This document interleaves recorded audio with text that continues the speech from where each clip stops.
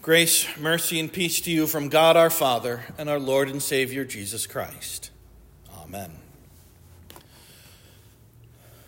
There was no ordinary word. Of course, words from God never are. The announcement came from Gabriel into the virgin's ear. Do not be afraid, Mary, for you have found favor with God. And behold, you will conceive in your womb and bear a son, and you shall call his name Jesus. This was no ordinary word. The power of God's word creates what it says, just as the word at creation brought all things into being. Now, the voice of Gabriel, sent from God, joins this word to the flesh of Mary's womb. Not by human flesh and blood, by the Spirit of our God, was the word of God made flesh, woman's offspring, pure and fresh. Not by human flesh and blood, yet he, the eternal word, is flesh and blood. The one who will do extraordinary things appears completely ordinary, while his divinity is quietly veiled under human flesh.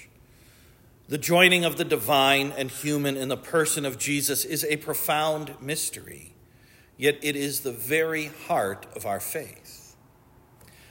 At the center of it, we find the Blessed Virgin Mary, the mother of our Lord, the mother of the Son of God, who is begotten of his Father before all worlds, God of God, light of light, very God of very God, yet who is also now true man, who for us men and for our salvation came down from heaven and was incarnate by the Holy Spirit of the Virgin Mary.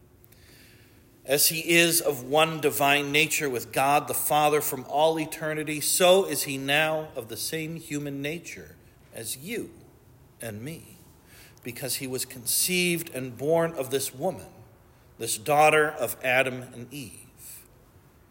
The season of Advent hinges upon these things. You take away Mary of Nazareth, and you no longer have the gospel.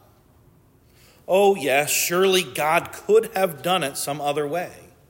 He might have chosen some other young virgin from the house and lineage of David to conceive and bear his only begotten son in the flesh. But there really is no such thing as what might have been. There is only that which the Lord has said and done. Now, it must be remembered that Mary has not merited any of this.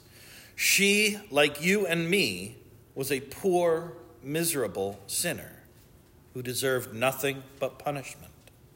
But she also, like you and me, has been the recipient of the mercy of the Lord. And it is especially in that capacity, as a recipient of the mercy and grace of God in Christ, that Mary teaches us so beautifully the meaning of faith. She does nothing to bring it on, nothing to earn or deserve it, but the Lord is with her, as he is with you, here in his church, in his gospel. He favors her with his grace. He blesses her with his word and spirit. Uniquely so, of course, and yet he also favors you and blesses you within your own vocations and stations in life.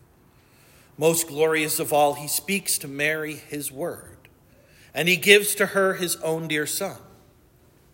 He also speaks his word to you, and through that word he gives to you the same son who was conceived and born of Mary. Oh, the power and glory of that word of God, that holy and almighty word, which was in the beginning with God, that word by which all things were made, that word which becomes flesh and comes to dwell among us, to tabernacle among us, full of grace and truth.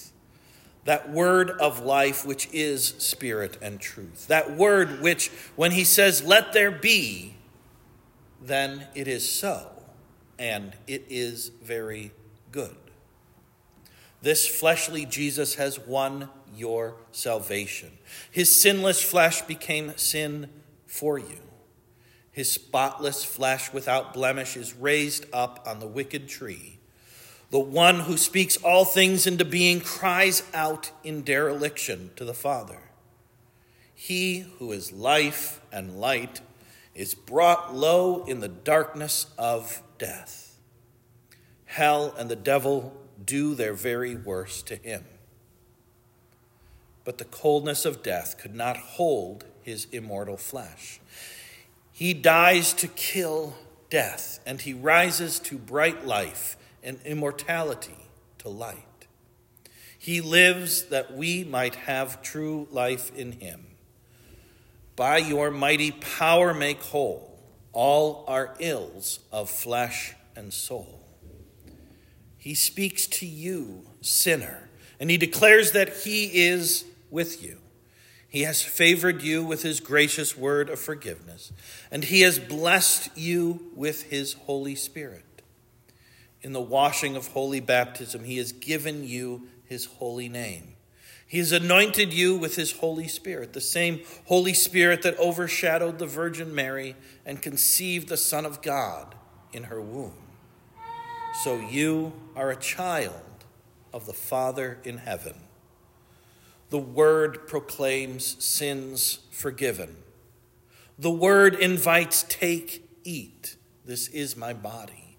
Take, drink. This is my blood. And the word of life makes it so. This is the word spoken to you. It is no less certain than the word that was spoken to Mary. This is the word that creates and sustains you in all things. Amen. And may the peace that surpasses all understanding keep your hearts and minds in Christ Jesus to life everlasting. Amen.